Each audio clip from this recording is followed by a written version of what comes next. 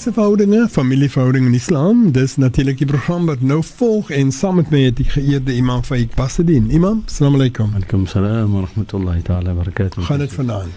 Alhamdulillah, baie lekker beter. Alhamdulillah. En ek dink die atmosfeer van Ramadan lê voor. Toe. Almal is 'n bietjie opgewonde vir die maand wat kom inshallah. Inshallah. Nou, vanaand natuurlik soos gewoonlik, dan is dit dat die eerste gedeelte is wanneer imam nasiha gee inshallah en dan vanaf net na 10. Dit is wanneer ons die vra. Nou, ek net gou vir die luisteraars net aandagtig maak dat ek sê dit gewoonweg. Stuur vir my liewers 'n SMS. So as ek nie kom by al die maar vra vanaand nie, die wat oorbly, volgende week dan kan ek die SMS weer oopmaak op vanaand se datum en ek kry dit weer. Ek kan dit nie doen met die WhatsApp nie. So, as jy my WhatsApp stuur en ek kom nie daarby uit nie, is dit verby. Ek sien hom nie volgende week nie. So die beste is, stuur vir my die SMS. En die SMS-lyn is 47913. 47913. Dis die SMS-lyn. Stuur hom, ek kry hom, ek hou hom as ek nie daarby uitkom nie. Maar ook wil ek sê dan, natuurlik net na 10. Dit is wanneer ons die vraag gaan beantwoord kry, die imam. Maar tot dan is dit wanneer ons dan luister na die nasiha van vanaand. Imam, waaroor praat jy vanaand met ons? A'udhu billahi minash shaitanir rajim. Bismillahirrahmanirrahim. Alhamdulillahi rabbil alamin. Wassalatu wassalamu ala ashrafil mursalin sayyidina wa nabiyyina maulana Muhammad sallallahu alaihi wasallam wa ala alihi wa sahbihi ajma'in. Rabbi shrah li sadri wa yassir li amri wa hlul 'uqdatan min lisani yafqahu qawli. Allahumma la ilma lana illa ma 'allamtana إنك أنت العليم الحكيم. السلام عليكم ورحمة الله تعالى وبركاته. عليكم السلام ورحمة الله وبركاته. Yusuf in die geëerde luisteraars, alhamdulillah, met die goedheid van Allah subhanahu wa ta'ala, het weer 'n week wat agter die rug is en soos ons vroeër gemention het, dat is nou die atmosfeer van Ramadan wat voor lê. En ek dink die programme van wat vroeër gewees het, is almal uitgereik na die spesifieke maand, wat is die maand van Ramadan. En natuurlijk, het is net om vir ons aandachtig te maak, wat is die importance. En ek dink, maar die ulama concern, dat is altyd maar 'n verskillende manier, hoe dit voorgebring word om vir mens bewus te maak van die maand van Ramadan. Sommigen gaan praat van wat is siyam en die verskillende iets van die Heilige Koran en so. Maar dat is eintlik, kyk na die Heilige Koran toe, dan praat die Heilige Koran specifically met ons van Ramadan, net een keer in die Heilige Koran. En een versie in die Heilige Koran wat Allah praat van Ramadan. En Allah sê Shahru Ramadan, die maand van Ramadan. But Allah impose nie op ons die puasa nie. Maar as ons praat van Ramadan, die eerste iets wat ons van dink is puasa. Die eerste iets wat ons aan dink is eet en drinke, dink ons weer kyk jouself. Hoeveel ure gaan ons puasa en so aan. Sonder dit bly. Ja, but Allah introduce nie vir ons die maand van Ramadan so nie. Allah introduce die maand van Ramadan vir ons sê Shahru Ramadan alladhi unzila fil Quran. Om vir ons te sê dat Allah het gestuur die Heilige Koran in die maand. So die eintlike concentration in die maand van Ramadan is op die Heilige Koran. Waar die Koran self concern. Die Koran in self spreek met ons oor die Heilige Koran en hy sê vir ons, die maand het Allah gekies, wat is Shahr Ramadan, het Allah gekies om te stuur die Heilige Koran. Ja, tot Allah beskryf die puasa op ons. Nou, as ons kyk in die issues wat concern die Heilige Koran, dan bedoel dit dat Allah subhanahu wa ta'ala wil hê ons moet nader kom na die Heilige Koran, because it's an avenue hoe ons na Allah subhanahu wa ta'ala kan kom. En die maand van Ramadan specifically wys ook vir ons uit, het was nie iets of 'n item wat miskien net na ons toe gekom het. Ons is nie uniek vir puasa nie, betekent vir siyam is ons nie uniek nie. Die maand van Ramadan is ons uniek voor. Hoekom? Want die Koran was gereveal in die maand. Koran was niks ander spesifieke boek wat ons kan relate na toe, whether die Torah, die Injil of die Zabur is, kan ons relate na die maand van Ramadan. Die enigste boek wat gereveal gewees het, of kitab, is die Heilige Koran wat gereveal gewees het daar. Wat Allah het beskryf vir ons, dat die maand, en daarom sê Allah, ja ayyuhalladhina amanu, kutiba alaykumus siyam, dat in fact, die woord kutiba daar bedoel boek, en as ons kyk aan die eintlike meaning van boek, as hulle normally het 'n term wat hulle in law gebruik, miskien dat hulle sê, you throw the book at him, as ek gooi die boek na hom toe, which means, sy gebruik die full arm of the law, om die persoon miskien nou terecht te stel. En dit is wat Allah vir ons sê, dat hy is 'n law, it's a revealed law na ons toe. Wat Allah subhanahu wa ta'ala rule, wat Allah gekies het vir ons om te pas aan die man. But so kan ons ook sien wat hy, dat Allah verwys nie na ons specifically as die moslims nie. Daar is 'n wye gemeenskap daar buite wat ook al voorheen ge-experience het wat dit is om te pas. En natuurlik, as ons kyk miskien na die Yahudi en die Nasara en die mense van tevore, hulle het 'n sekere manier hoe hulle verwys na die Siyam. Maar die eintlike, as ons kyk na een van die surahs wat concern, die Heilige Koran, dan dink ek, as ons kyk in Surah Jumu'ah, hoe Allah subhanahu wa ta'ala specifically verwys na die maand van Ramadan, van Shahr Ramadan, die eintlike iets wat Allah het bekend gestel het na ons toe. En wat is ons responsibility? Dan is daar 'n meer wye responsibility van ons wat die maand van Ramadan betref. Inshallah. Kom ons vat gou vinnig 'n breek, Imam. Ons is nou weer saam die luisteraars. The voice of the king.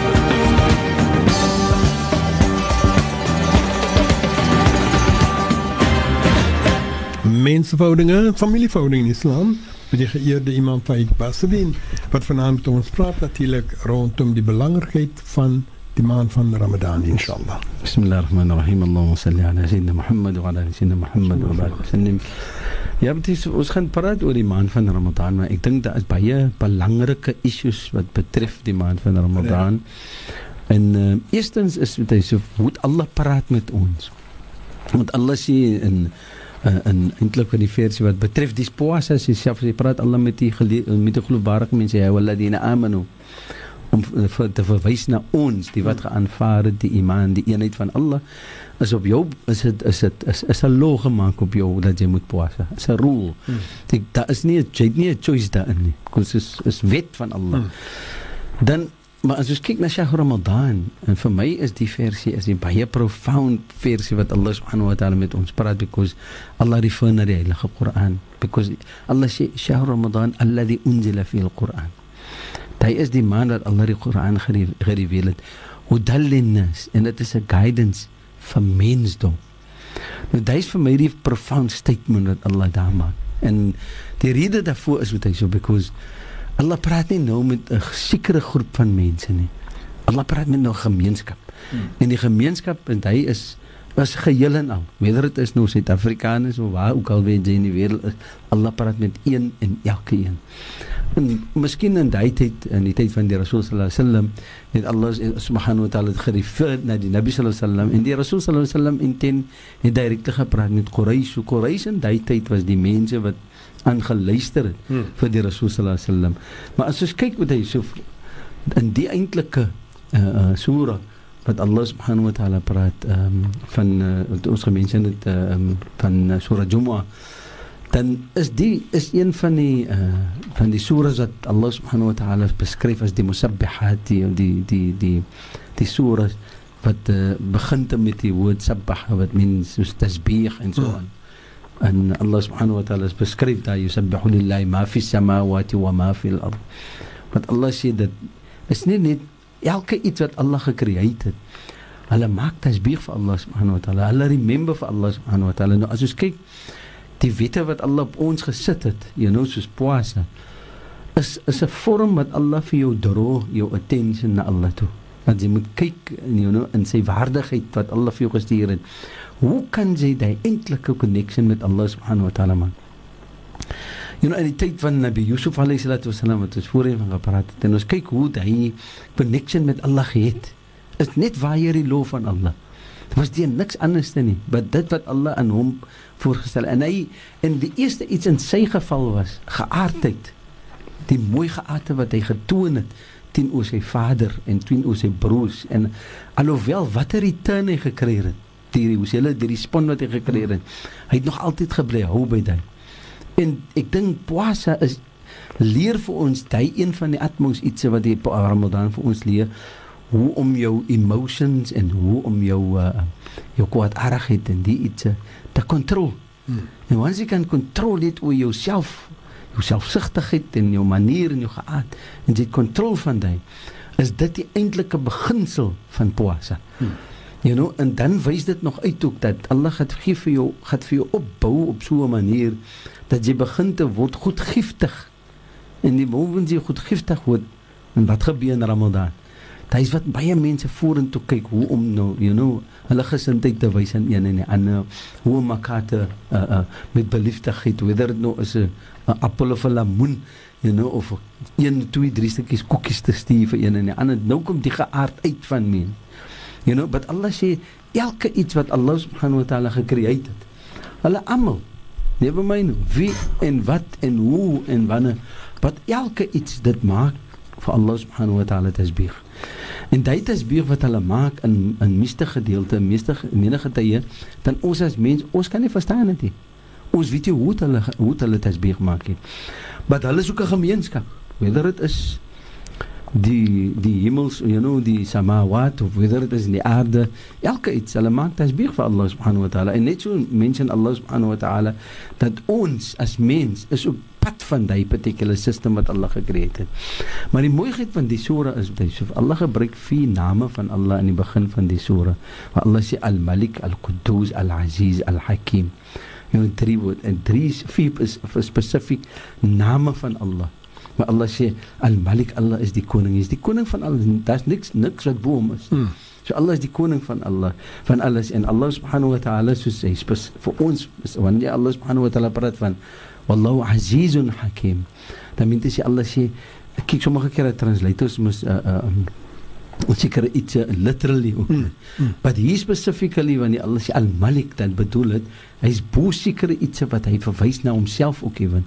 Nou die woord Malik is die highest form of wat 'n persoon kan inwies en so on. En Allah is in die position. En as ons praat van Al-Quddus, dan praat ons van ultimately die ene wat pure is. Daar is niks pure as Allah subhanahu wa ta'ala. So die ene wat pure is, kan ons purify ook. Alright? En dieselfde mention Allah Al-Aziz, die ene wat in authority is. Nou die ene wat in authority is dan mos ene wat gaat respect ook samen. Nou as 'n mens, sommige kere kry ons mense wat in authority is, maar het wil nie sê hy word gerespect. Nee. Maar dan kry jy weer die ene wat gerespect is, maar het wil nie sê die persoon is in authority nie. Ja. Maar wanneer ons praat van Al-Aziz, dan praat ons van die ene wat gerespect word en sê authority word geobey. En dit is net Allah subhanahu wa ta'ala. So hy mention hier die iets en dan sê hy Al-Hakim, en Allah is die most wise. Daar is niemand wat wisdom het in die wisdom wat Allah subhanahu wa ta'ala het. En die surah specifically is related, en daar is miskien vir 3 verskillende sections in hierdie surah. Maar hier in die begin, die heel eerste vers, dan praat Allah van homself. En die tweede vers eintlik wys na die Rasul sallallahu alaihi wasallam. So ons sal sê miskien La ilaha illallah, daar is geen ander ilah nie behalwe Allah. Muhammadur Rasulullah, Muhammad is die Rasul van Allah. Nou die tweede pad van die surah, of die tweede vers daarvan, hy verwys weer na die Nabi Muhammad sallallahu alaihi wasallam. Hoe Allah subhanahu wa ta'ala sê, وَالَّذِي بَعْثَ فِي الْأُمِّيِّينَ رَسُولًا مِّنْهُمْ يَتْلُو عَلَيْهِمْ آيَاتِهِ وَيُزَكِّيهِمْ وَيُعَلِّمُهُمُ الْكِتَابَ وَالْحِكْمَةَ. Want Allah specifically daar vir ons sê, وَالَّذِي بَعْثَ فِي الْأُمِّيِّينَ, dat Allah het uit 'n gemeenskap van mense wat nie geletterd is nie, wat nie education gehad het op 'n formal way nie, so. Is soms sê mens mos moeder, né? But is me kan men hom ook, die hom. Nou, you know, en nou sommige van die ulama translate het, vertaal het om te sê dat ummiyin is die soos 'n persoon wat gebore is van sy moeder. Hy is mens geëducate. Nou die tipe van persoon is dit en so aan. But Allah subhanahu wa ta'ala sê Allah het gekies vir Rasul sallallahu alaihi wasallam om te kom uit die gemeenskap uit. Nou as ons mooi kyk, dan praat die Koran al die tyd maar van 'n persoon wat uit 'n gemeenskap kom of mense wat behoort aan 'n gemeenskap. En so verwys hier die surah op. En die surah se naam is Jumu'ah. Sy Suratul Jumu'ah. Ons weet dit is Vrydag wat Jumu'ah. Maar wat bedoel dit ook? 'n Surah van gemeenskap. Is die hele surah is 'n khutbah. Die hele surah in sy self is 'n boodskap wat na ons toe verwys as mens. En nou Die surah van Jumu'ah, specifically die hoe hy dit na ons toe verwys het. So ons dink altyd daaraan, dan praat ons van Vrydag, die Vrydag Jumu'ah en so aan. Ja, wat in sy meer volmaaktheid, dan verwys die surah na ons en gemeenskappe. Wat is ons responsibility as die wat geaanvaard, of wat aanvaard die surah, wat behoort aan 'n gemeenskap, wat is ons responsibility teenoor die gemeenskap? Wat is ons duty wat ons moet vervul in die gemeenskap? En wat moet ons uitreik uit die gemeenskap uit en wat moet ons terugsit in die gemeenskap? So is nie net dat ons moet die surah aankyk as 'n surah van Jumu'ah nie. Want Allah gebruik, hy gaan nie begin om te sê dat die samawat en die aarde en elke iets wat Allah gecreëerd het, hulle maak tasbih vir Allah. Hulle onthou vir Allah, which means die onthou van Allah subhanahu wa ta'ala is nie net specifically dat 'n man wat nou gaat sit en hy gaat tasbih maak. Daar's meer as dit. Daar's meer as dit. Ek het 'n broer, ek het 'n suster, ek het 'n vriend, ek het 'n neighbor, ek het 'n colleague of wieever wat saam met my 'n student is, of dit maak nie saak wie daar is nie. Almal van dit is pad van my gemeenskap. En wie ewe ek ken en weet ek ook al ken nie. In die simpel vorm van dit om te verwys na die gemeenskap toe betuig, is dat die Nabi sallallahu alaihi wasallam sê, is wajib, wanneer mens groet, dan sê die Rasul sallallahu alaihi wasallam, om te aan te trek mens, is om te wys jou mooiheid van Islam en die beste van Islamskap is, om te groet mense wat jy ken en even die wat jy ook nie ken nie. So wat bedoel hy? Maak jouself bekend aan iemand anders. Moenie vir jou so teruggetrokke hou nie en vir jou selfcentered hou nie. Probeer om te om aan te haal in nog 'n persoon. En even as jy nou moet, sommige kere ons sal sê for your company. Why? Hoekom? Om te verwys dat ons is mens en daar is bestaan liefde en 'n vorm van gemeenskap tussen mens. En daarom sê Allah subhanahu wa ta'ala, Al-Malik Al-Quddus Al-Aziz Al-Hakim. Allah is die Malik, hy is die koning, hy is Al-Quddus, hy is die pure, die purifier, en hy is Al-Aziz, die ene wat authority is en respectful authority, en die ene wat moet gerespect word toe, en Al-Hakim, Allah is die most wise. Dan sê Allah, ingekappel met hy, huwa alladhi ba'atha fil ummiyin.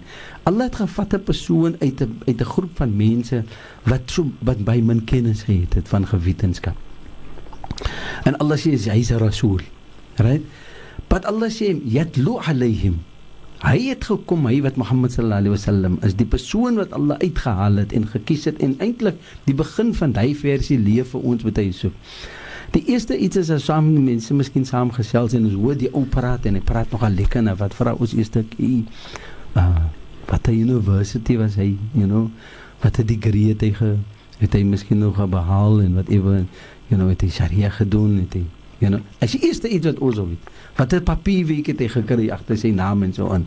En Allah sê hier, yatlu alayhim, en Allah sê hier, dat hy, die woord tilawa ta'ala, means specifically dat die Rasul sallallahu alaihi wasallam het gelees aan die begin van die ayah, dat sê Allah ummiyin. Hy is 'n persoon wat nie geletterd is nie. Hy het nie geheet, hy vir my soos 'n jong kind by 'n baba wat gebore is, wat nie kennis het van gewetenskap nie. Sê Allah het hy persoon uitgehaal uit 'n groep van mense. Toe wat maak Allah? Toe sê Allah yatlu alayhim. Toe gee Allah vir hom gewetenskap, dat hy moet lees. Toe lees die persoon na mensdom toe. En wie was die mense? Was Quraysh geweest. En in die tyd het die Jahud het eintlik baie van gemaak van Quraysh in die tyd, because hulle was die mense wat kan gelees en skryf het. So hulle was geweest van die ummiyin. Maar toe sê Allah vir Mohammed, en Mohammed sallallahu alaihi wasallam het gekom, toe sê yatlu alayhim. Toe praat hy met mense, nou die ding moet ons nou sin kan maak. Sê Allah het gegee vir hom die kennis om te kan praat. Yatlu alayhim ayati. Nou die tilawa is die koningskap van Allah. Right? Die tilawa wat ons sê hier is die koningskap van Allah. Yatlu alayhim ayati, die ayat, die signs van Allah subhanahu wa ta'ala. Nou as ons kyk, 'n sign met so 'n koning word mos maar altyd bekend gestel deur sy surroundings. Ons het ons gou wanneer ons by 'n paleis wat verby ry, ons sal sien die vlagge wat daar hang, die guards wat daar staan en almal die iets en dan sien ons maar nee. Hierdie moet 'n koning wees, so die man van great authority. Nou dit is mos nou yatlu alayhim ayati. Die ayat is die koningskap van Allah subhanahu wa ta'ala. So Allah het gegee vir Muhammad sallallahu alaihi wasallam, because hy is die Malik, Allah is die Malik, Allah is die koning, gee Allah vir Muhammad sallallahu alaihi wasallam die gewetenskap om te lees vir mens, which is die signs van Allah subhanahu wa ta'ala. Die versies van die heilige Koran, die iets wat Allah gecreëerd het, is allemaal die versies van Allah subhanahu wa ta'ala se signs. En so sê Allah het hy wa yuzakkihim, en hy het gekom, yuzakkihim is die purifier. Maar een naam van Allah is Al-Quddus, which means Allah is pure. En Muhammad sallallahu alaihi wasallam, Allahu Akbar, is diegene wat gebring het die purity van Allah subhanahu wa ta'ala om vir mense te purify. So alles is te kry in hierdie paar versies wat concern die heilige Koran. En wat concern even ons poasa. Hoe ons moet gaan poasa met te wille van Allah subhanahu wa ta'ala. Yatlu alayhim ayati wa yuzakkihim. Die purification is Allah. So ons moet vir Allah leer ken en ons moet weet dat daar is persone, mens wat saam met ons lewe, wat allemaal die purification maak hier. En as Allah sê, وَيُزَكِّهِمْ وَيُعَلِّمُهُمُ الْكِتَابِ, en hy gaat leer vir jou wat kitab is, wat is die boek van Allah. So bewys het uit vir ons, sodat alles wat in die heilige Koran is, praat nie met ons alleenlik. Praat nie net met ons as muslim, as die ya'i walladina amanu. But Allah sê, hudal linnas, because in die kitab, die bewysing daarvan is te kry in die kitab. You know, Allah het gesê dat Muhammad was van die Ummiyyin. Allah het gesê, hy kom uit hulle uit. Hy is in hulle te kry gewees. Hy was inherent van hulle gewees. En so het Allah subhanahu wa ta'ala vir ons kom leer, dat die Koran in sigself in die maand van Ramadan, moet baie gebidja word. Hy moet gelees word. Hy moet geleer word. En hy moet bekend gestel word aan diegene wat mondlik kan verstaan die heilige Koran. Ons het mos nie almal die Arabiese taal nie. So is daar mense wat miskien nog nie moslim is. Kyk nou, hoe week ons nou in die maand van Ramadan. Enige ene kry sadaqa. Whether it is nou 'n Christene persoon wat daar is, wat particularly is en hy is 'n neighbor van ons, dan stuur ons mos vir hulle ook. Maar is dit wat ons moet stuur by Yusuf? Ons moet ook probeer om vir hulle bekend te stel aan die dien van Allah. Dat hulle kan sien dat Allah subhanahu wa ta'ala se dien is 'n openbare dien. You know, ons moet dit nie vir onsself hou nie, en dit hou in die maand van Ramadan nie. But kyk, even die persoon, even 'n moslim ook vandag. Ons moslims ook vandag. Nou kry jy in die maand van Ramadan nie, of wat jy by masjid toe gaat ook miskien nou masjid toe, of wat jy ander daar miskien nou iets te doen nie, dra nie koffietjie of 'n toppie, nou all of a sudden, daar's maar nou 'n change nou. Very good. It's important dat hy moet gebeur. Right? But Allah wil hê, yatlu alayhim ayati. Ons moet nou weer teruggaan. Dan moet ons remind een en die ander. Wat moet ons doen en hoe moet ons dit doen? En in many cases, dan try ons om dit af te smeer op anders. Ons try om ons kinders en ons try om ons vriende, om het amper soos 'n lot te maak op hulle. Kyk, sy moet poasa, sy moet. Yes, Allah wil hê ons moet dit doen. You know, but there's a manier hoe te spreek. Daarom sê Allah, wal hikma, al-hikma, die wisdom, gebruik die wysdom, hoe om mens aan te aanhaal wat betref ons dien. Moenie enforce ons dien op anders, because die Rasul sallallahu alaihi wasallam het dit gedoen nie. Die Nabi sallallahu alaihi wasallam het geforce vir mense om te accept die dien van Allah nie. Maar wat hy gedoen het is, hy het dit voorgestel aan hulle. Hy het dat mens gewys die mooiheid van Allah se dien. Daarom, as ons kyk in die diepte van hierdie surahs, you know, dan sê Allah, wa akharina minhum lamma yalhaqu bihim. Allah sê vir ons dat Mohammed het gestuur, yukhriju min adh-dhulumati ila an-nur, om mens uit te haal uit die donker en om te bring na wat in 'n noor, na die lig toe. You know, dan sê Allah, wa akharina minhum lamma yalhaqu bihim wal aziz.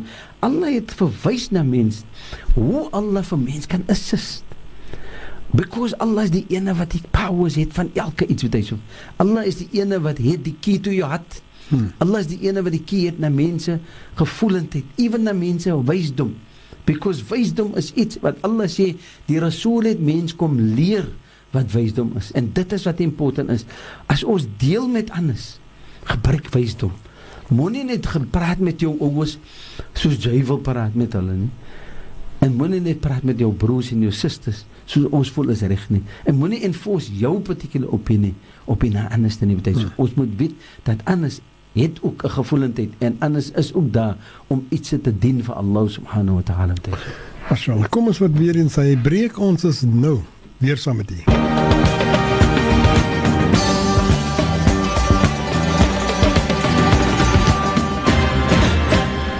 Dit is reg 91.3 FM stereo in die Kaapse metropolitaans gebied, 95.8 FM in die Boland. Jy nog besig met die program Menseverhoudinge, Familieverhoudinge in Islam met die geëerde Imam Faik Pasadi. Bismillahirrahmanirrahim. Allahumma salli ala sayyidina Muhammad wa ala sayyidina Muhammad wa barik wa sallim. Dis so verwys net uit dat die maand van Ramadan is nou staan op ons deur en so en ons gaan almal gaan baie gesels daaroor. Maar ek dink is net iets wat ons moet aandagtig maak aan mekaar en net laat ons kan bekend wees van die feite dat Islam het nooit gebring vir ons iets wat 'n swaarigheid gaan bring op mense. En spesiaal wat die man concern. Ek weet ons kan dit na enige nabi toe relate, you know. En dan kan ons kyk dat die information wat ons kry uit die nabi dan sal ons dit kan toepas in die maand van Ramadan. Ons kyk in ewen van Nabi Yusuf wat ons al ook van gepraat het al die hele tyd net om vir ons net terug te gaan en om te dink wat was die result van sy outcome. Ek meen hy het opgebeland in Egypt. Hy was gewys in al die different difficulties wat hy gewys het. You know, hy was ewen opgesluit wat hy met 2 persone in die tronk gewys het en hulle het spesifiek ook verwys na hom as 'n persoon wat 'n muhsin is, 'n muhsin, 'n persoon wat goeie iets te doen en hulle het vir hom gevra om hulle drome te verduidelik wat hy so. En dieselfde iets is toe was daar weer referens gemaak na Nabi Yusuf alayhi salatu wasalam wat die koning van Egypte gesien het ook in 'n droom wat hy nou sien qala al-malik tunu bihi istakhlisu li nafsi dat Allah dat hy die malik die koning het geroep van Nabi Yusuf alayhi salatu wasalam sodat hy kan verduidelik ook sekere iets en hy sê eintlik het hy gewen sy freedom in Egypt deurdat hy kan vertaal het en verwys het na wat is die eintlike bedoeling van die droom van die koning self so. Maar die rede hoekom dit gebeur het was dat Nabi Yusuf alayhi salatu wasalam het eintlik vir een van die vriende van die ouens wat saam met hom in die tronk gewys het. Een van hy persone het Nabi Yusuf vir hom gesê, kyk hier as jy by jou koning kom as 'n praat jy met hom van my man. Maar hy het vergiet en agter 'n lang tyd wat die issue uitkom die koning wat gedroom het. Toen kom hy eers om 'n remind van onthou van Nabi Yusuf.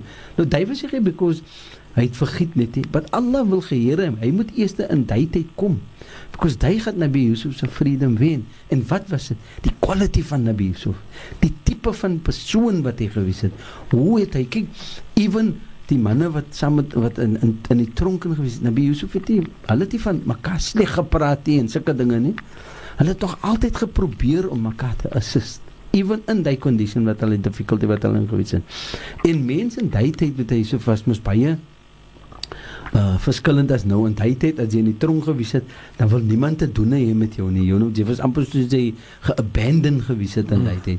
En Nabi Yusuf alayhi salatu wasalam, because daar was hy guilty. Hy het nie guilt in hom gehad in so 'n manier dat hy moet miskien nou dink, Allah het nou miskien vir my nou geabandon of enigiets soos dit. Nee. Daarom het Allah van Nabi Yusuf uitkom help op verskillende maniere om vir ons te leer. Daar seker geaardheid in 'n mens se lewe wat vir jou eintlik en die goeie karakter van jou wat vir jou eintlik in die future gaan help. Ons praat mos van baraka en ons praat van sukses en almal die iets wat hy so. As ons moet kyk dat die goeie dade wat ons gedoen het in die past is miskien baie kere die oorsaak van ons sukses in die future, dan kan ons nie realize daai kleine ietsie wat ek gedoen het kom 'n groot klip van my het die pad uitrol het hy so. Hoeveel keer is dit 'n term wat miskien gebruik word wat 'n man vir jou miskien sal sê en kyk hoor hy sê nou 'n klip van my het die pad gerooi, ek moet eendag moet ek en dit het na jou, ek moet een van die dag maar vir jou 'n klip uit die pad uitrol. Ons maak miskien soms 'n grapjie of miskien ding miskien nee, maar dis wel right, maar nie worry nie man. Maar die klip gaat uit die pad het gerol word een tyd toe kom. Allah laat seker iets gebeur op 'n sekere manier en vir 'n sekere rede. En daarom as ons kyk na Surah Jumu'ah. Surah Jumu'ah verwys na Allah sy name. Al-Malik, Al-Quddus, Al-Aziz, Al-Hakim. Wat is van die powerfulste name wat Allah subhanahu wa ta'ala in authority vir mens wys. dat hy is die baas, hy is diegene, is die koning, hy is die malik en hy besit almal die qualities. Wat dan verwys hy na die Rasul as die ene wat die qualities uitgedra. En daarom sê hy walladhi ba'atha fil ummiyin, die ene wat ons gekies het, mag miskien vir julle lyk na 'n unlettered persoon, 'n uneducated persoon, wat ons het vir hom uitgehaal uit die groep van mense, sodat julle nie kan wys 'n vinger na hom toe om te sê, ja, maar hy was 'n educated man gewees. So hy kan die goedes opgemaak het nie. Nee, daarom het Allah vir hom gehou in die position. En Mohammed sallallahu alaihi wasallam het kom lees vir mens.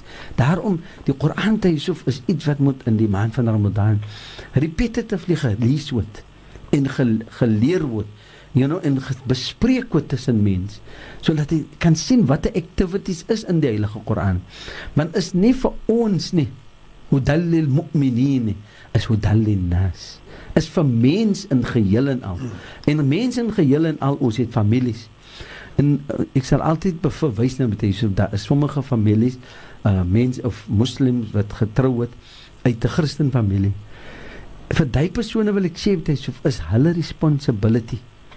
As ek uit 'n familie uitkom wat 'n nie moslim familie is my responsibility om die Islam wat ek gekry het van Allah as 'n gift, om die selfe gift aan die mense te gee. Afhangende hoe hulle maak glad geen saak, hoe hulle dit aanvaar nie met Yusuf. Sommige my sê, ek maak hier nie die whatever, of sommige mag luister, right? En iets doen aan die saak, of sommige mag eens net luister, niks doen aan die saak.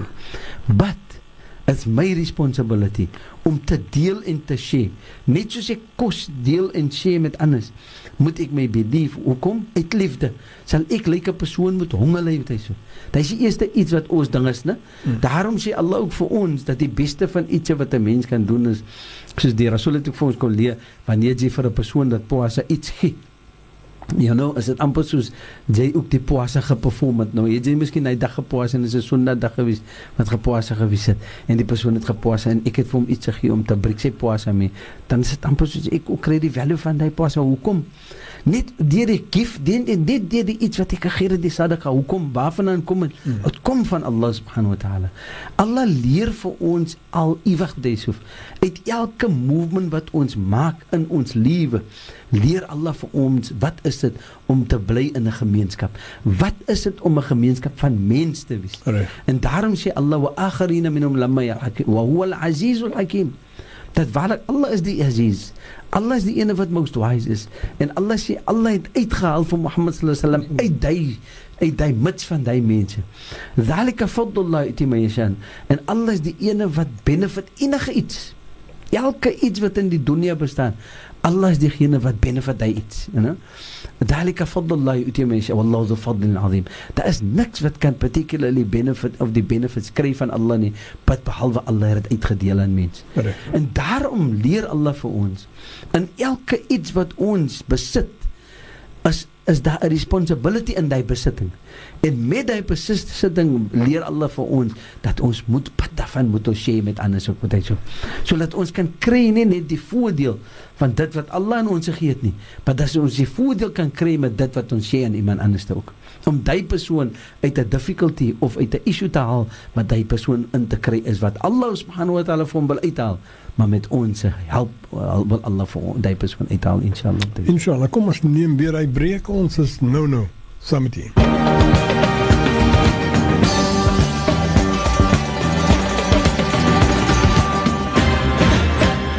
Mensenverhoudinge, familieverhoudinge in Islam met die geëerde imam Faik Basseddin.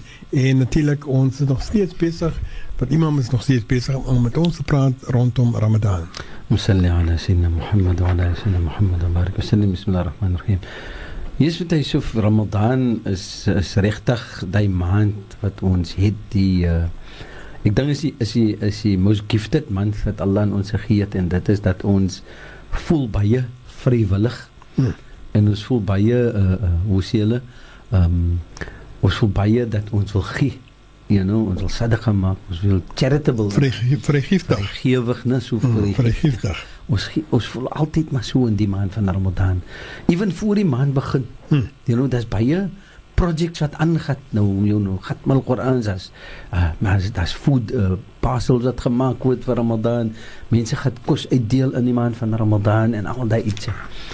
Maar ek dink as een iets betuise wat moet uitstaan tussen ons, en dit is betuise is baie ons gaan almal die iets doen om te gaan uitgee, en ons gaan nou in die maand van Ramadan gaan ons weer sonder kos bly nie, en dit bly kos.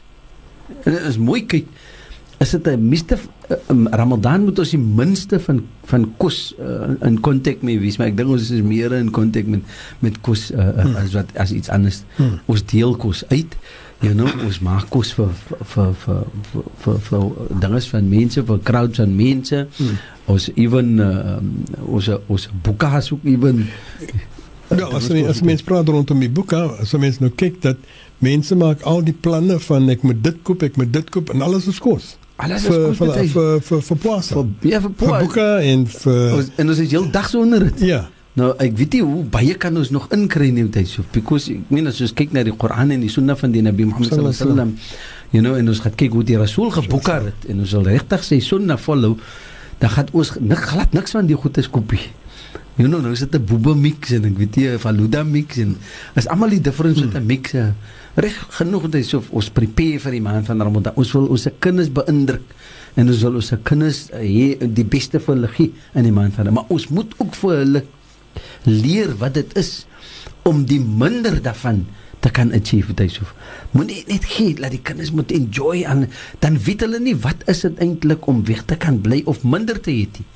Because die arme kind daar buite kan, as hy nooit geëet het peanut butter en brood en hy gaan nou 'n stukkie peanut butter en brood in die Ramadan kry, dan sit soos labarangja kan met hy but as hy weet hy gaan dit nou enjoy, wat hy weet as Ramadan verby is, dan is moontlik dat hy dit weer gaan kan enjoy nie.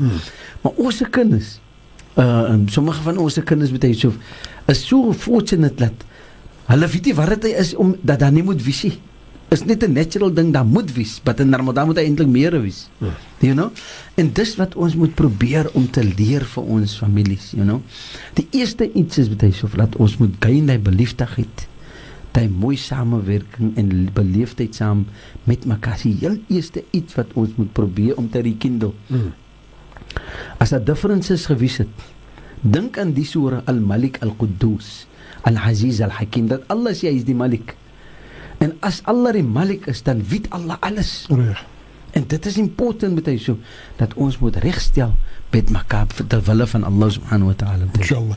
Maar ek dink net aan iets, en ek vra nou die vraag.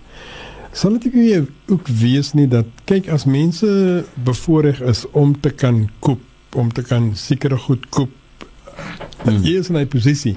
En soos jy nou noem van die kinders, kom ons sê die kinders is nou besig om te poasa vir die eerste keer, of nou, hulle is nog jonk.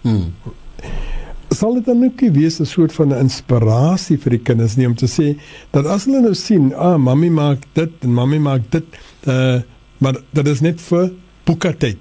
Eintlik 'n soort van inspirasie om dan te poasa, om te kan kom by boekatyd. Sal dit ook dan ook suits wees vir die kinders te inspireer nie? Ek gaan agree tot 'n sekere mate met hy om die kinders so te inspireer, dat hy, maar ek dink die manier hoe die Nabi sallallahu alaihi wasallam het gedoen het met hy was met gifts rather than food en kos met hy because aan die einde van die dag dan gaan ons die kind miskien, en specifically die was labarings ook gewees, dat die Rasul sekere gifts uitgedeel het ook vir die kinders en so. Maar in sekere tye van die maand van Ramadan ook vir kinders so 'n bietjie te geïnspireer het met sekere iets en so. Maar as ons elke aand vir die kinders gaan maak sekere iets, en die kind gaan vorentoe kyk vir die so. Die kind gaan, 'n kind is 'n kind, en 'n kind is baie receptief, 'n kind is 'n kind, en 'n kind is ene wat as iets nou gebeur, en hy kleine verstand van hy kan dit geaanvaar met hy het kom nie sommer daar uit. En dit is as hy kan sien dat dis wat gebeur in Ramadan, en hy kan gaan so groot word, dat gaan die Ramadan wees vir hy kan, om net specifically dat daar moet hy sekere iets wees, en dan word ons excessive in ons manier van eet ook met hy weer is Ramadan leer vir ons, en die Nabi sallallahu alaihi wasallam sê laysa siyam illa min al-atas, dat siyam is nie net om weg te bly min al-ju'i wal-atas, dit is nie net om weg te bly van eet en drink nie, maar is ook om vir ons te leer hoe om te eet en wat om te eet, en wanneer ons gaan eet, die appreciation van dit.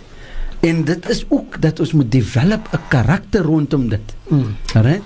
En dit is om weg te bly van verkeerde prate. Lagwi wa rafath. Laat ons nie moet wees van diegene wat sometimes dan as jy ons so dig iets doet hy so dan as die nou moet gaan die sy nog salas, dan die sy bietjie swappie binne. En die klagge iets en so en. Maar die kind, as ons die kind kan inspireer met iets elke aand op 'n different manier. Maar nou het ons miskien nou kyk normally was ons geïnspireer geweest dat met die 15de van Ramadan is Boeba aan. Hy was vir ons 'n inspiration geweest. Ons het geëet ons koekies wat ons gaan wegneem die ene en hy was ook 'n issue geweest in die tyd van wat ons nog goed gewoond het met hy so dan wat gebeur is daar is sommer 20 en meer 40 verskillende different soorte koekies op die tafel, by al die verskillende huise. En dit was klaar inspiration vir ons geweest. Because jy gaan nou sit by die tafel, maar hoeveel kan jy ook maar net eet met hy so. But ek dink vir ons as moslims wat Ramadan voor lê, die main aim en ultimate aim daarvan is dat ons moet probeer om as families by mekaar uitkom, sodat ons kan enjoy Ramadan, nie net met eet en drinke nie, maar ook met die ietsie wat Allah subhanahu wa ta'ala tevrede stel met hy so. Inshallah. Wel, op die mooie noot is dit dan tyd dat ons klaarmaak met die gedeelte van die program. Tyd vir die nuus en na die nuus. Dit is wanneer ek dan die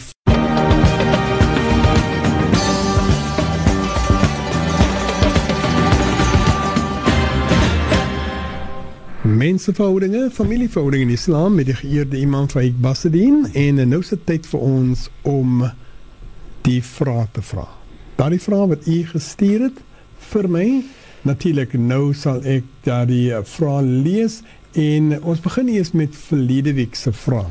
Inshallah. Ek wil ook sê vir diegene wat WhatsApp probeer stuur, ek verstaan as 'n probleem met die WhatsApp van die kant af, so daai gaan nie deurkom nie. Ongelukkig, hulle probeer nog kyk of hulle kan ietsie doen om my WhatsApp aan die gang te kry daai kant, maar op die oomblik is dit nie dat dit gewerk nie. So, ek gaan na die SMS toe, as ek gesê het, van die SMS'e van verlede week, die gaan na archive toe, ek maak die archive oop en ek kry dit weer. So, hier is ons eerste enetjie van verlede week, imam, as ek hom net gou kan stop, laat hy nie rol nie, want ek sien die oukie is besig om te rol, en ons sien nodig om te rol nie, want dit is ook goed, so hy moet nie nou nog stil sit.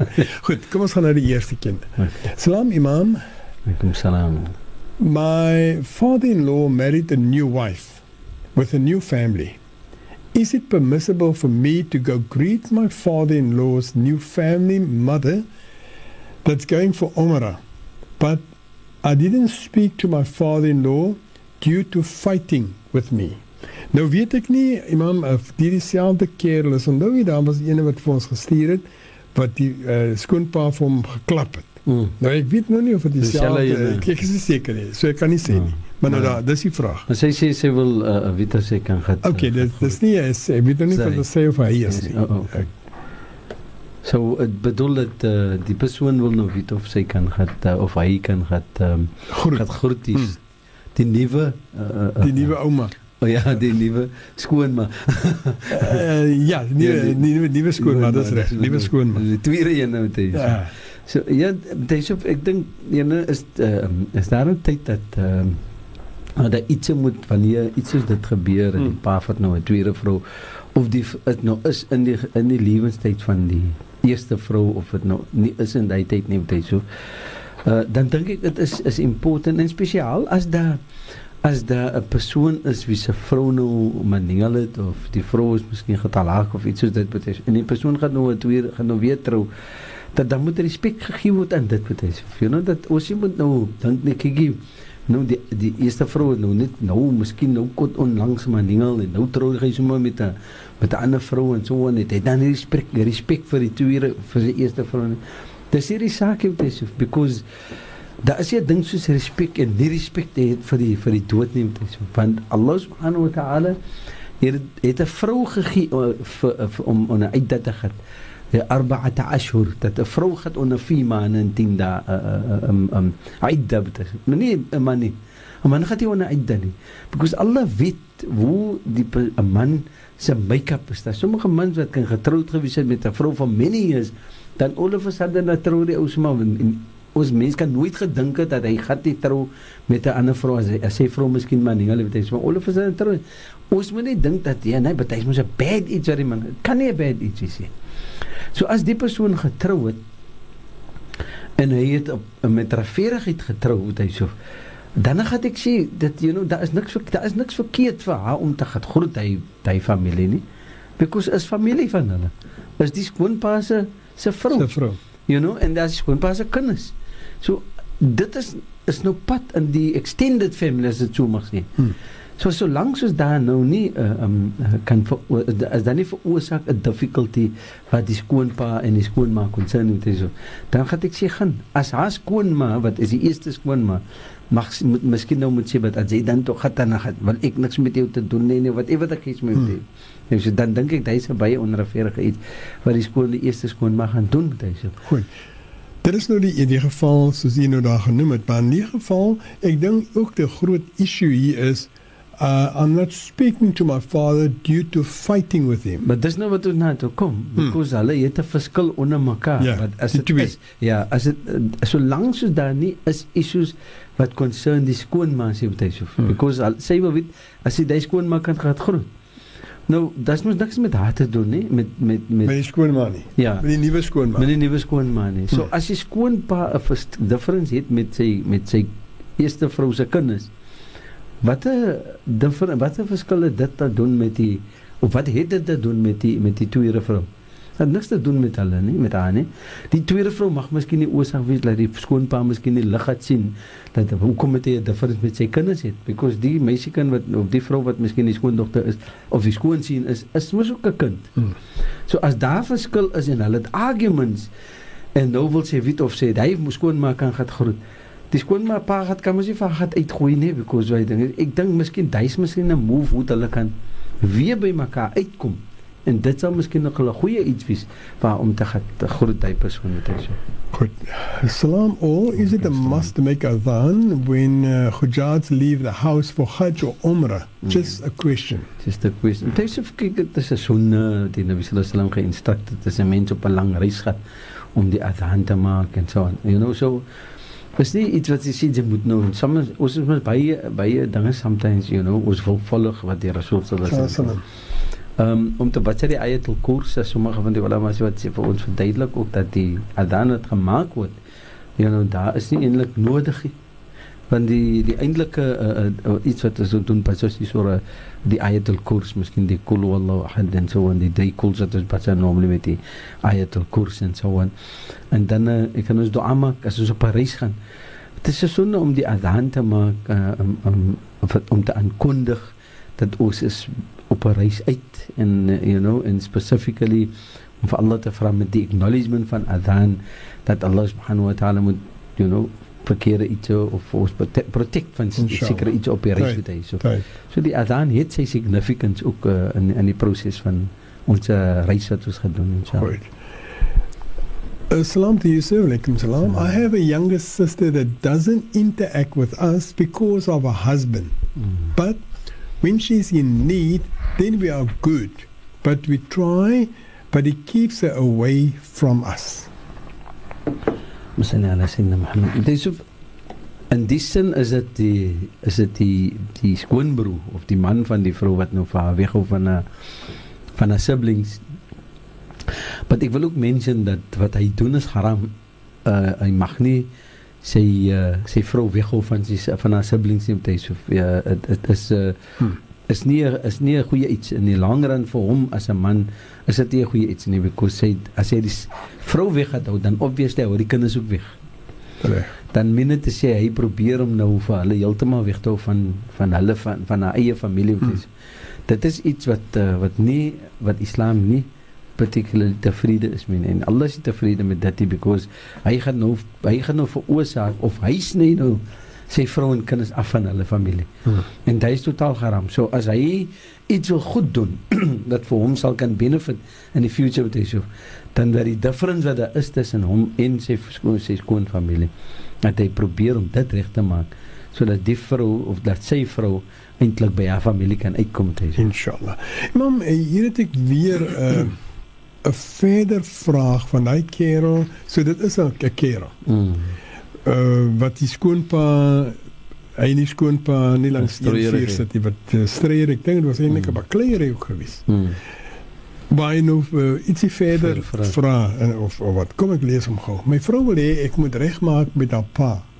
Ek sê van my vrou, ek kan nie, want ek het nie my hande gelig nie, vir hom nie, jou vader het sy hande gelig op my. En dan is daar een gedeelte wat weggeraak het, en wat net sê dan, and threatens me. Nou weet ek nie, of het die vrou is wat vir hom dreig hier, of hoe nie. So I don't want to see him, who must say maaf to who? Bismillahirrahmanirrahim. Dis altyd 'n issue wat ons wil weet, wie moet maaf vra vir wie, wat, ek dink ou mense het 'n saying gehad, maar wie is maar die minste. En sometimes is die minste ook maar nie goed genoeg ookie. Maar wat ek vir hom sal sê is, vir die persoon, ek sal vir hom sê, ek vat dit van in die sin, dat hy is die kind en haar pa is die vader. Right? En kinders is mos maar altyd onderdanig vir hulle ouers. En as ons gaan kyk in die insig gaan kyk met hy so, dan dink ek hy sal 'n goeie voorstel wees vir hom om te gaan na haar pa toe, na sy skoonpa, soos ons sal sê. En vir hom gaan sê, ek is nou sorry wat gebeur het, because wat hy moet ook in gedagte hê, weet hy so. Die skoonpa het gereact towards iets wat gebeur het, miskien. En dit is die skoonpa toe ons 'n klap gegee het. Soos ek het verstaan, het ons van die vorige. Ja, die vorige was 'n klap. Ja, nou. Met die vorige programma het ons gelees. Ja, maar die klap het nie van niet gekom met hy. Hy met 'n rede gesê. Ja, al miskien was hy reg ook gewees. En die skoonpa was nou moedswillig om vir hom te geklap. Maar iets het die klap het nie sommer die skoonpa het net by hom geloop om 'n klap gegee met hy. Soveel te sê, ek het nog net lus om vir jou te klap. Ek hou nie van jou gesig nie. Ja, klap ek jou sommer nou nie. Nee, het weekie so net hy so.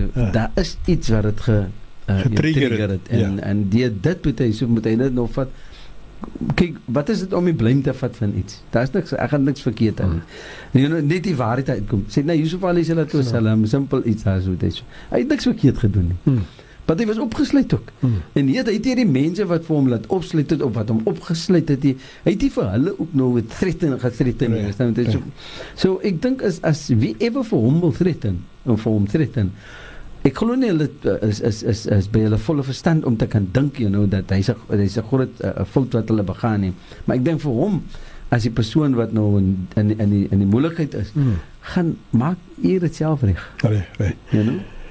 Imam, op daai wat u nou daar praat van wie's maar die minste, sal u sê volgens u ondervinding nou van die jare van imamskap en so aan, dat dit is een van die grootste probleme, dat mense daai van ek versak nie vir anders nie. Daar is nou 'n storie wat zwaar is om die te gaan. Dit is so. Ja, is amper die wifi wil ek connect. Is 'n simple issue, dat alright, ons is mense, kyk nou, hoekom moet ek nou ingee, man? Elke keer moet ek die minste wees, elke keer moet ek ingee, so what? Ja, so what? Hy's my spreekwoord. So what? Wat gaan gebeur? Wat gaan af van jou niks? Allah het nog vir jou nog elevate met hy.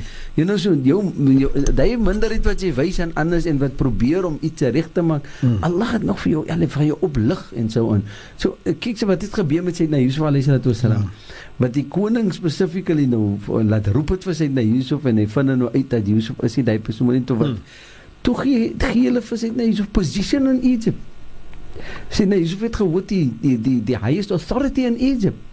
So why? Because almal die sê sabar het gehet. Vir hoeveel jare moet ek sabar? Elke keer word ek ingesien, elke keer kry ek gedien. Moet ek maar die minste wees. Hier het ek nog 'n tyd klap ook gekry. So I mean, it doesn't matter. It doesn't matter, wie is die minste, because daar wat Allah vir ons leer, kyk hoe leer Allah vir ons in Surah Jumu'ah, wat Allah sê, Al-Aziz, Al-Hakim, Allah is die ene wat die most authority het, en Allah is die ene wat wise is, en dit is wat ons moet leer van die Heilige Koran, gebruik wisdom, en gebruik jou bietjie van authority wat jy het, om dit te kom by iemand anders. Inshallah. Kom ons vat 'n breek, ons is nou weer saam met u.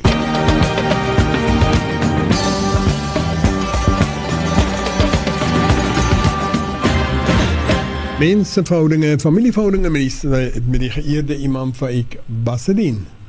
En natuurlijk, ons is bezig met die vraag. Nou, imam het ene keer nou nog gekry wat ek het gelees het van die kerel wat, ek dink, dat is diezelfde kerel, imam, wat nou al 'n paar weke vir ons die vertel van die klap. Ja, nee. Ek dink so, ek voel het aan my paper, is diezelfde guy. Right, Salam imam.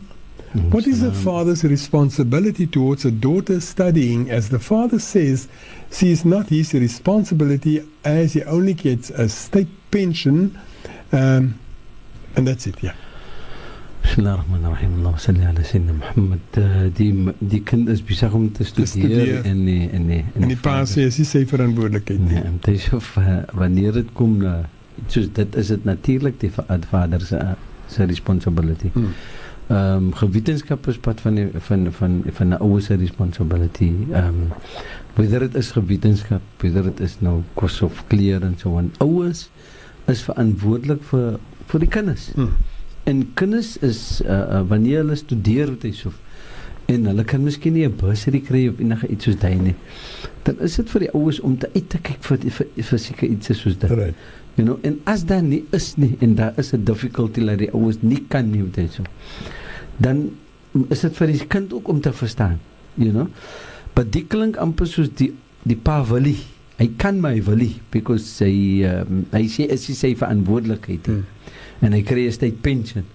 Maar hoeveel ouers is daar miskien nie wat nogal goed te doen staan is waar dit kom en al is hulle miskien pensionaar.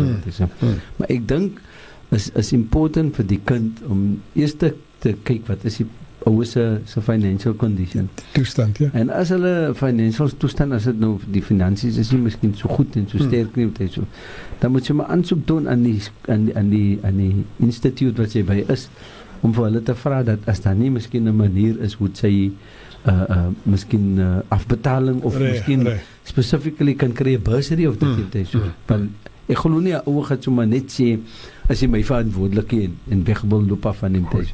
So benefit vir die kind moet. Right. Ja, hierdie enetjie gaan hom vir jy lees en dan sal jy nou hoor.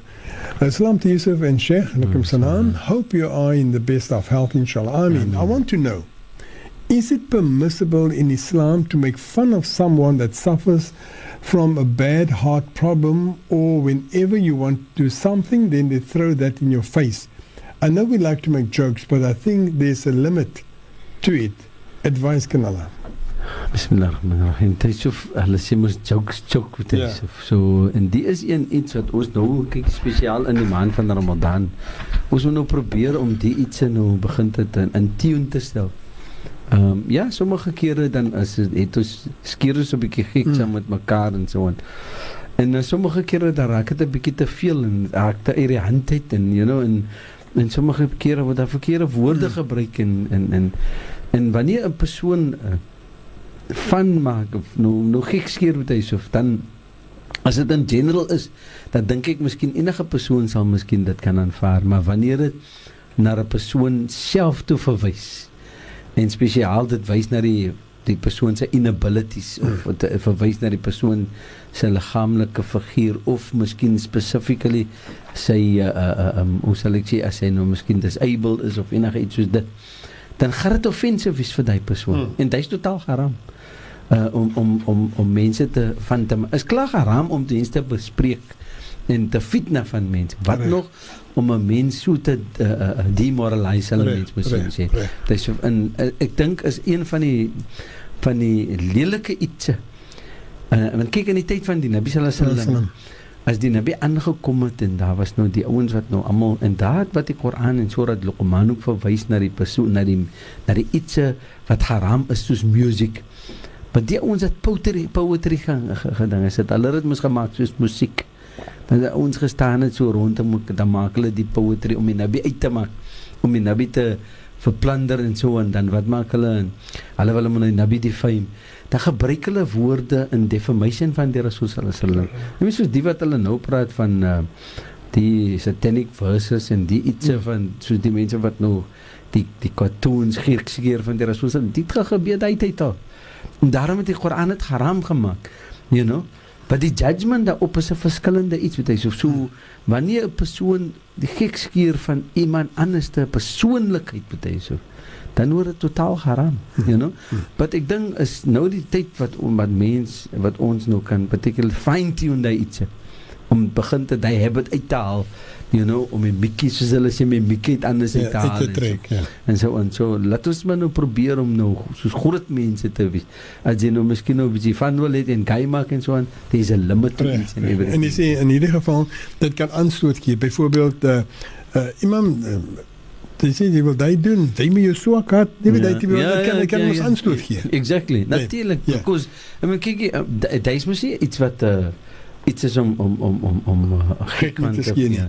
Ek sal nooit vergeet, jy was een van die ou manne in die Heideveld met so wat altyd so iemand het ook so geding is man en hom gesê God hulle sy kan nie reg asemhaal nie. Dit tipe van ding, maar die persoon het mos nou wat sê en emfasieme ja. Dus sê hy man vir maak sy maak hy.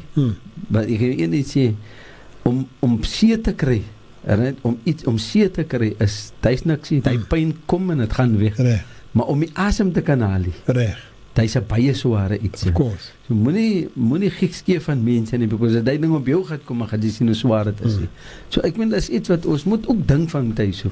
Daai gekskeer jy moet miskien maak op iemand anderste, maar daai ding kan terugreflek na jouself toe tyd so. Right. Salam alaikum Yusuf, alaikum salam and Imam. Alaikum salam. Shukran for your program. Alhamdulillah. MashaAllah. Imam, advice can Allah or dua to make for people who can't stop fitna and make fun of others over 70 years old. Now, I don't know if the person is over 70 or whoever's 70. Fitna, causing fitna or whatever. Okay. I ignore them now because I want to protect myself. Ek dink wat die persoon doen is 'n goeie iets om miskien nou te ignore mense en so. En daar is sekere persone sekere tipe van mense wat moet geïgnoreer word met hy. Maar ek dink, as ons kyk in die sin in die geval. As mens veroorsaak fitna, fitna to ashaddu min al-qatl, fitna is sterker as om te moord en die manier van fitna as 'n mens iemand doodgemaak het en sy persoon doodgemaak het, so wat gebeur? Sy gaan getrial word en sy gaan guilty gevind word, whatever the case, no judgment gaat gegee word daarvan. En as dit is, jy gaan die doodstraf kry, die straf kry, dit klaar, as die einde van die saak. Maar as jy fitna van iemand, dit dan loop aan. Het gaat van een tyd na die ander tyd.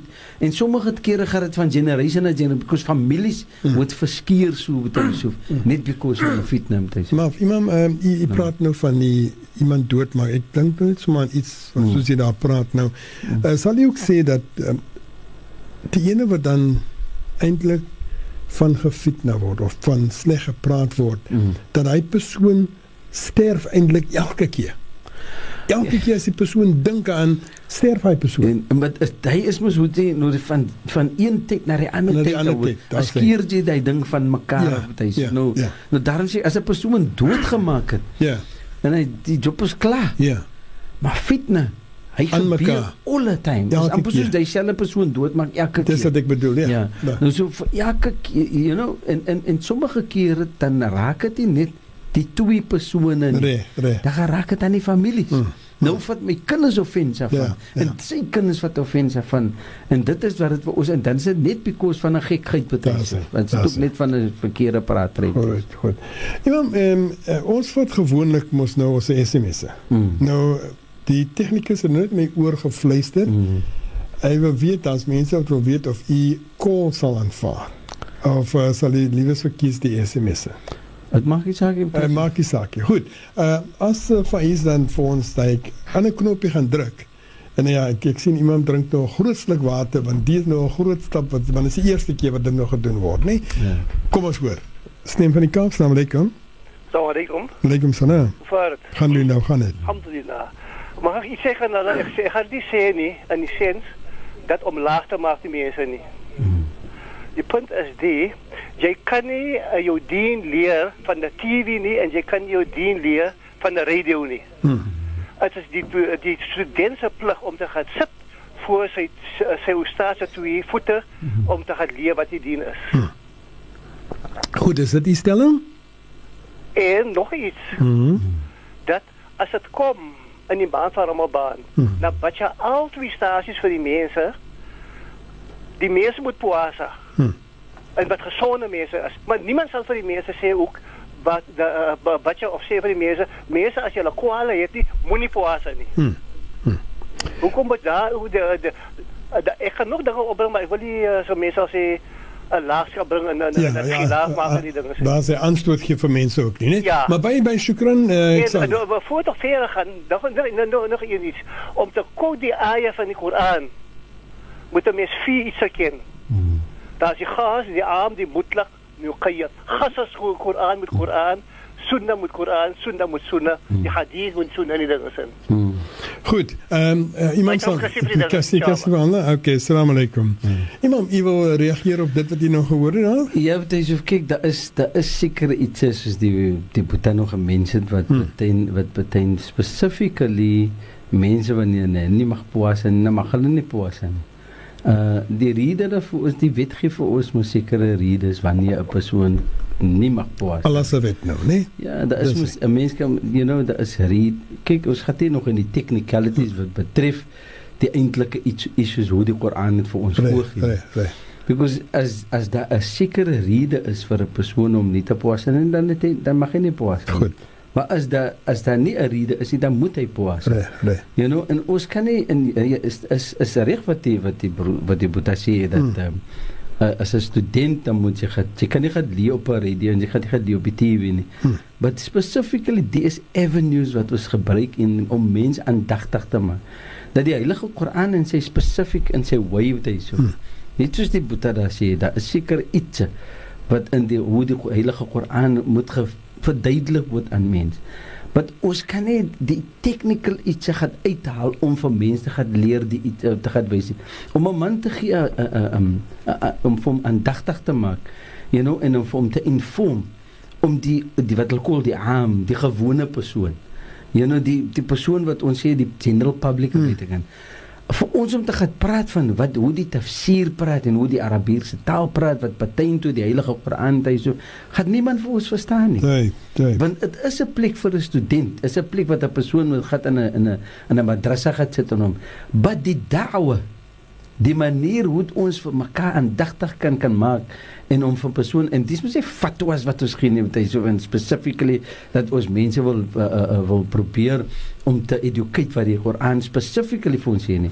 Dis 'n guideline vir ons om te sê, kyk, wanneer ons sê vir 'n persoon dat 'n man mag nie so praat met sy ou en nie mag hy deel met so, dis dan mos iets wat saam met dit gaan. Reg. Daar is maniere hoe dit moet gedoen word, en dan moet jy mos gaan na 'n persoon om vir, because ons kan nie elkeen is 'n question wat hier kom na die radio toe, kan ons nie almal in die technicality, because dan gaan ons met een mens se vraag gaan ons moet deel vir die heel aan, so dit is reg wat die Boeta sê, dat wanneer ons die student moet gaan sit by die Sheikh se voete, dan gaan hy leer. Dan gaan hy specifically elke iets leer wat pertain tot dit. Wat om mens guideline te gee en om mens te leer en te wys wat is die pad na Allah toe en hoe om Allah subhanahu wa ta'ala se dien en sy Koran te aanskou. In die maand van Ramadan is die beste tyd om dit te doen en om vir mens particularly aandagtig te maak, is important om in 'n skool te gaan sit met dit. Inshallah. Goed, Imam, assalamu alaikum. Het is gou sien, ja, die tyd, daar is nog tyd. Ek weet daar is nog heel wat tyd, maar ek het nog gemeen vir die ad break. Kom ons vat hierdie enetjie nog. Assalamu alaikum, Imam. Okay, dis nie Imam Fahimi, is Imam Faik. Alright, but Yusuf is saam met Imam Faik, nie Imam Fahimi. Imam Fahimi is van Otter Islamic Society. Yes. Is nie verkeerd. Okay. Maar okay, dit daar gelaat, net hy in regstel gou, nee. This part of Nabi sallallahu alaihi wasallam's history was so much in common to the happenings to my husband of 15 years. Kom ons hoor. Sterkstelling. Hy is 'n sterkstelling, maar kom ons hoor. He married the second wife 4 years ago without my knowledge or consent. Her uncle and imam performed the nikah. She enticed and encouraged him to stay over at her house for 2 months, then lied to him that she was hamil with twins. After 5 months, Another lie was told that she had a miscarriage as told to my mom-in-law and to someone else. She said they had a janaza for the twins. My husband, however, denied ever bearing babies. She threatened to kill herself and the other 4 kids from her 4 previous husbands if he spent time with me. Muhammad sound a psychopath as a persoon wat 'n bietjie disturbed is. Because as sy weet dat die man is getroud gewees. You know, ek dink die persoon was miskien nou gefors in 'n issue. En as die persoon gefors gewees het in daai issue met hy so, dan is hy specifically in 'n probleem waar die persoon moet keer psychotherapy, you know, persoon moet kan mee gesels word om vir haar te laat bekendstel dat die man is getroud en hy het mos 'n eerste vrou en hy kinders ook daarso. En wat gaan sê dat uit baat, because nou hoor ek wat hy so sê dat sy het 4 ander marriages gehad previously. En daar is kinders by die vrou, by die marriages wat sy gehad het en nou wil sy sommer nou hulle almal se lewe vat. Hy was totaal geramd Yusuf. En jy kan sien dat die persoon is iemand wat nie by die volle die verstand is nie in 'n goeie condition met hy. So is die man se responsibility om te gaan soek vir daai tipe van hulp, dat die persoon, die mense wat professional mense is, wat met psychotherapy kan particularly doen met hy so. Is nie noodwendig miskien psychologist nie of so iets soos dit nie, maar daar is miskien mense op die grond wat dit ook kan doen om hom te assist wat particularly like concern. Imam, dit sal nou wees die gedeelte waar sy nou dreig dit en daai en daai. Ja. Maar nou kom ek al weer waar ek gou 'n klip in die bos gaan gooi. Jy ken mos nou op hom. Ja, nee. Hy het vir 2 maande by haar gebly. Voordat nog sprake was van almal iets. Is hy dan nie net so skuldig nie, want hy moet mos daarom van Pieter geweet het, hy moet nou 'n tweede vrou gevat. So hy moet mos nou weet hoe werk die storie. Anders moet hy mos 'n tweede vrou gevat het, nie? Maar ek dink met hy so daar die vrou wat hy insteek is die eerste vrou. En according to wat sy mention daar is dat hy was geëntuis by haar. By die tweede vrou. Goed. En die enticement kan haar gewees het, maar wat ek vra is of jy nog geëntuis word of not. Is hy nie van veronderstelling van bitter te weet nie, want hy het mos daarom nou op 'n oë. Op 'n die ding gegaan. Ja, ek het nog al oor die benefit of the doubt gee met hy so wie in die saak het ek because for the simple reason. Ja, hy moet specifically geweet het dat wat is sy position. But as die vrou so veeg het met hy threatens met hy, most probably was hy ook gethreaten in met hy enticement. Was hy miskien 'n threat gewees vir hom ook, verstaan met hy so, wat hy persoonlik kon sê. Toe die ou miskien nou dink ek ek is gethreaten en so aan. Ek gaan sê ja, het is sy responsibility. Kyk, wat het nou by Yusuf gemaak in die tyd? Wat hy specifically geseduce gewees het by Zuleika. By die Zuleika. Toe wat maak hy toe hardloop vir die idee? Toe was hy daar is van agter vandaan af, so die ou het nog nie gehalf vir die idee nie. Hy het gewag vir 2 maande. 2 maande, en dis wat ek van praat. Nou die punt is daar, wat hy 2 maande concern, you know, wat gebeur het in hy 2 maande is important. En ek dink ons gaan weet nie. Hy sal dit miskien sê vir ene wat miskien nou in hy specifically hy gaan miskien vra, hy gaan miskien oor 'n counselor sit. Dan gaan hy miskien vir die counselor sê specifically wat het gebeur met hy so. Maar ek dink dit is important wat daar gebeur het in hy 2 maande. Hoekom hy nie weggehaal het? Ja, hoekom het hy nie miskien nou 'n move gemaak, you know? Want dit is my groot vraag. Ja, maar ek dink daar's iets wat 'n bietjie baie drastically verkeerd is wat die tweede vrou concern is. Dit is tyd vir ons om weer 'n advertensiebreek te neem. Ons is nou saam met u.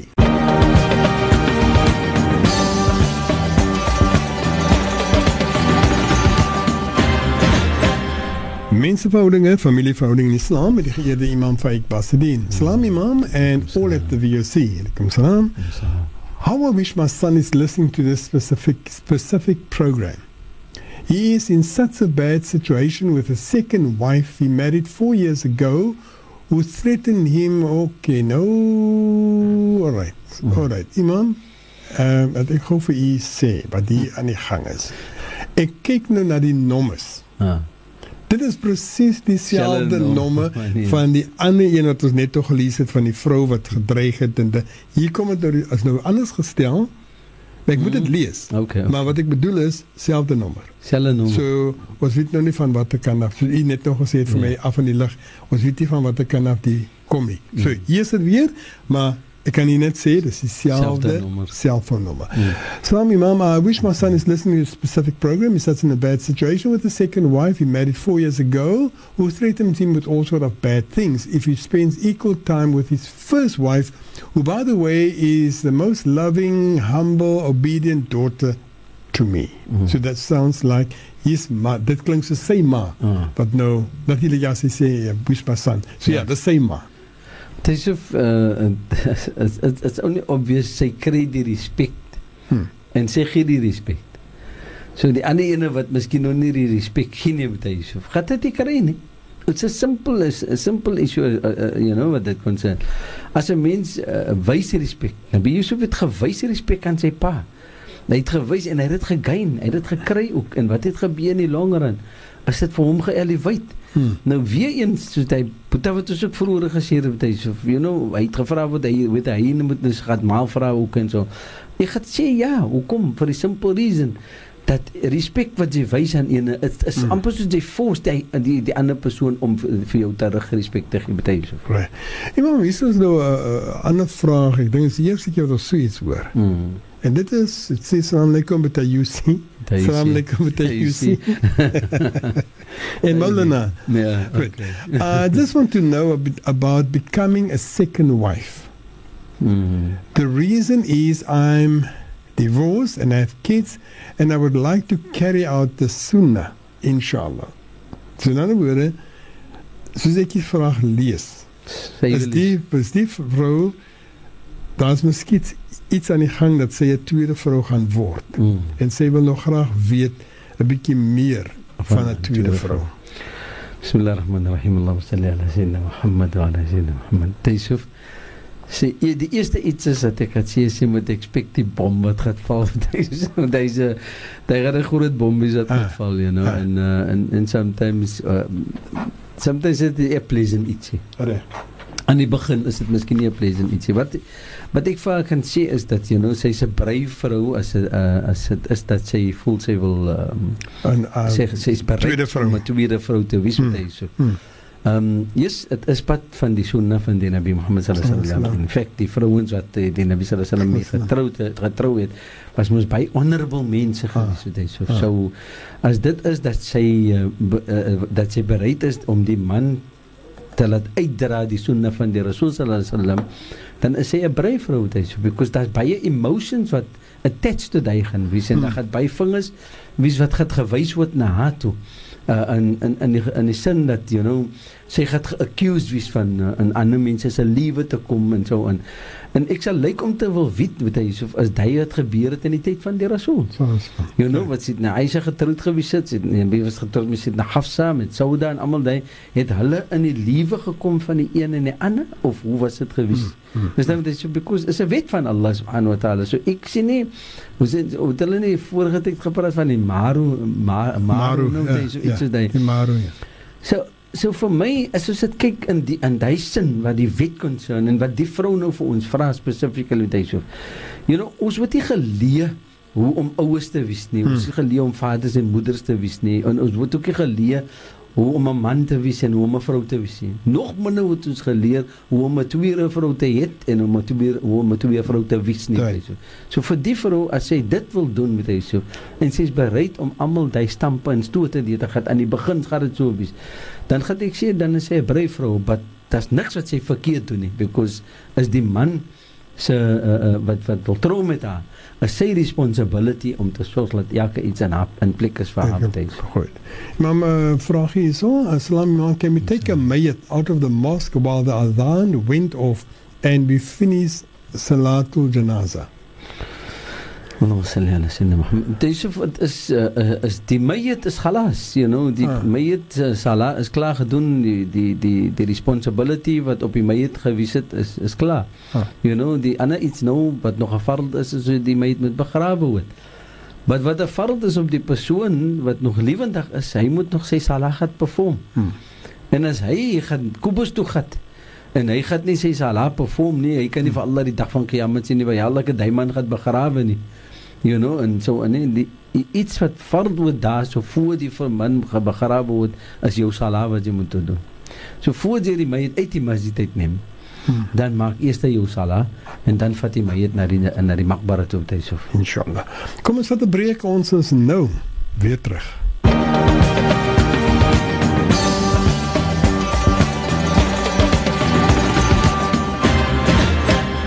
Mensenverhoudinge, familieverhoudinge in Islam, met die geëerde imam van Ikbasedien. Ek weet nie wat er nou met Faiz gebeur nie, maar Faiz wil vir ons weg hê, imam. Hy wil vir ons weg hê. Goed, ons gaan nou klaar maak, Faiz, maar ons het een vraagje wat ons nou gou moet vra en oké. Imam, ek sal nie geloof nie, maar dat is nie nou vanaand nie, ek sal het met oorlos vir Inshallah, is weer die kerel van die klap. Is dit? Hy het nou weer iets hier gesê, maar ek het nie nou daarna gekyk nie. Ons sal volgende week daarna kyk. Salam guys, alhamdulillah, what a fantastic program. Sheikh, where is the best place for a woman to make salah? The mosque or at home? Bismillahirrahmanirrahim. Wa salli ala sayyidina Muhammad wa ala sayyidina Muhammad wa barik wa sallim. Yusuf, ek dink die vraag is miskien ook gevra in conjunction met die maand van Ramadan wat nou aankom ook, wat even enige salah, as dit is dat die masjid of die masajid waar die persoon naartoe wil gaan, of die plek, different masjid wat jy wil gaan, daar is facilities vir om te gaan salah. Dan is no problem. 'n Vrou moet ook masjid toe gaan, en het is goed vir 'n vrou ook om masjid toe gaan. En spesiaal as 'n meisiekinders is om hulle saam dan dieselfde soos die vader nou sal doen. Maar as dit is, dit gaan veroorsaak 'n fitna met hyse. Dit is beter vir amper huis te bly.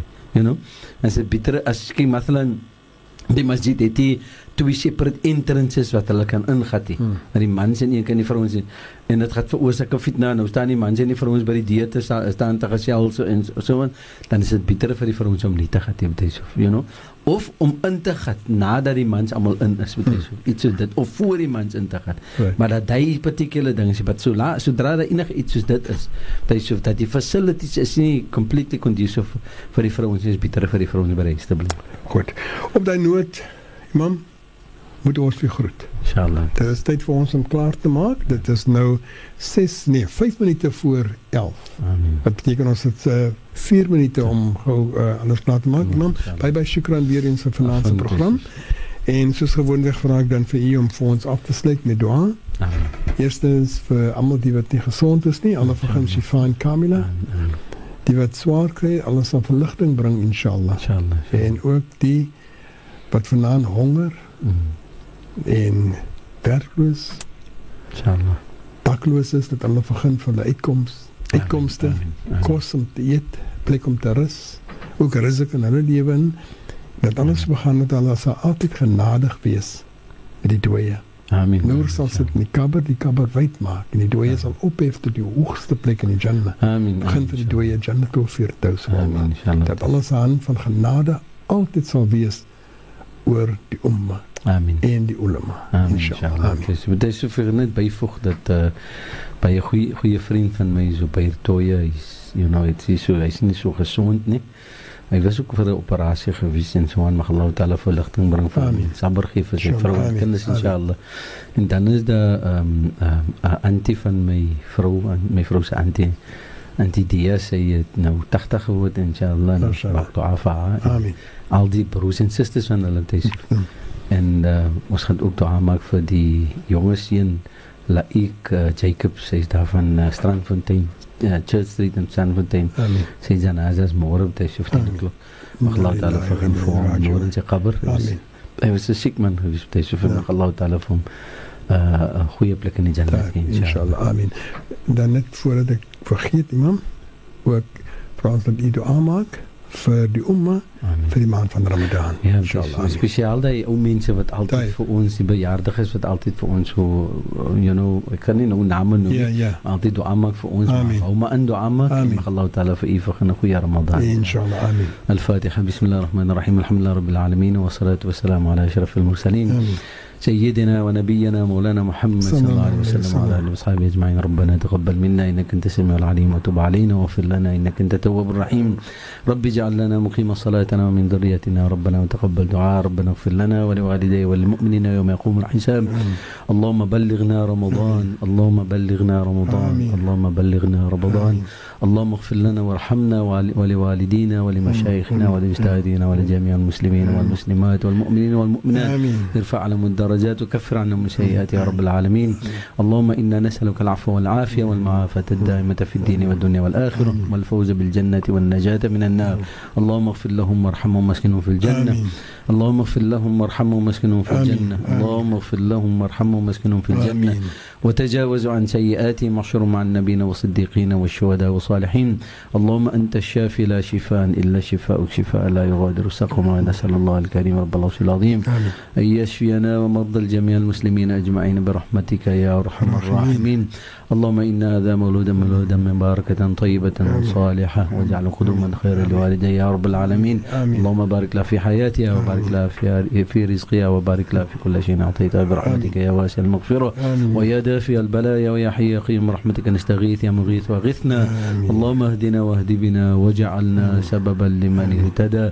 ربنا آتنا في الدنيا حسنة وفي الآخرة حسنة وقنا عذاب النار وادخلنا الجنة مع الأبرار يا عزيز يا غفار يا رب العالمين. وصلى الله على سيدنا ونبينا مولانا محمد نبي الأمي وعلى آله وصحبه وبارك وسلم. سبحان ربك رب العزة عما يصفون وسلام على المرسلين والحمد لله رب العالمين. Inshallah, mag Allah makboel die dua inshallah. Allah subhanahu wa ta'ala vir u salamat reis terug huis toe gee. Amen. Inshallah, ook vir die luisteraars net sê dan ek en imam sal nog vir 'n tydjie 'n week of 2 in die maand van Ramadan ook weer hier wees nog steeds inshallah. So imam tot ons volgende week weer sien inshallah. Assalamu alaikum wa rahmatullahi wa barakatuh. Assalamu alaikum wa rahmatullahi wa barakatuh.